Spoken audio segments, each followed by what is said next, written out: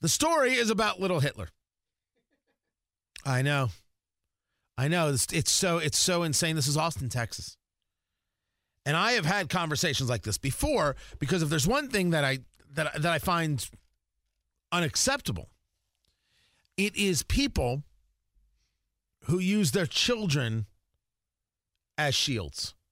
People who utilize their children to score political points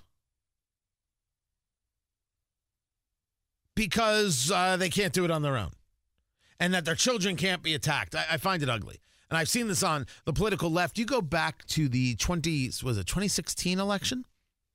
Rick Perry? Or was that in the 2012 election where he forgot the three things? Was that 2012? Gosh, God, feels like yesterday. Rick Perry was once doing a Q&A, and he was talking to people around a restaurant, and some woman is pushing her child up to say, how come you don't believe in science? Right? And the creation of the earth, or one of those kinds of things. She's pushing her kid up there. She's using her kid to attack a presidential candidate because she's unwilling to do it. I always thought that was ugly. Austin, Texas. A kid is having a hot chocolate sale. Why is he having a hot chocolate sale? He wants to raise money to give to President Trump so he can build the wall. The kid is 7 years old. Done. I'm out. No 7-year-old is worried about the wall. Not a one. If your 7-year-old is focused on the wall, I'm going to tell you, I think you're doing a poor job of parenting. That you've got your 7-year-old thinking about these things.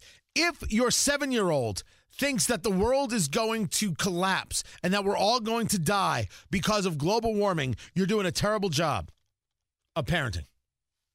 I say it as clear as day. Your kids being aware of the world is different than your kids being frightened of the world. And your 7-year-old thinking they should raise money for the wall means you're a little too overzealous. I don't feel bad about saying that. I've got an opinion on parenting. I'm a parent. I've got an opinion on parenting. What can I tell you? Turns out the parents are both members of the Republican committee there. So it's the same thing that I just told you that drives me nuts. You've got the parents using the kids as a way of moving about their political agenda. That's wrong. It's the only way I can say, only way I can describe it. It's wrong. And we could have left it at that. But no, people saw the kid with the sign, hot chocolate, let's help President Trump build the border wall. People took pictures and videos and they posted it. And one of the people responded to the video of the kid selling hot chocolate as, oh, look at little Hitler. I often say that the left always overplays their hand. Little Hitler. This is not, hey, that's terrible, or man, they're really raising that kid wrong. I might disagree on that, but those would be comments. Little Hitler. First, if I may, I'm exhausted by the people who think they can denigrate the Holocaust for their own cheap political points. I have seen this in politicos, I have seen this in celebrities, and certainly I've seen this online. Not everything gets a Hitler reference or a comparison. Not everything gets a Nazi comparison.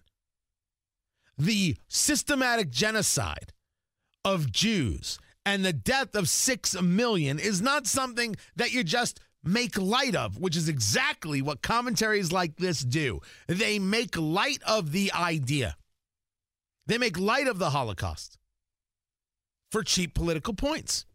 Second, if you're calling a kid Hitler, chances are you need to see a doctor. You need medication. You need help. You need someone to bring you down from the ledge because there's something very, very wrong with you. There is something in your soul that is quite literally diseased. You're so angry. You hate so incredibly much that you can't say to yourself, that's a kid. That's a kid. What the hell is that? That's some terrible parenting. And maybe you could say that's some terrible parenting. I think it's terrible parenting. I don't think there's anything wrong with saying that. There's something very wrong with saying little Hitler. There's something very wrong with making that comparison. Calling kids Hitler means that you need to take some kind of pill to relax and get your mind on straight. Or you might need to read a book and learn a little something about history. I'm Tony Katz.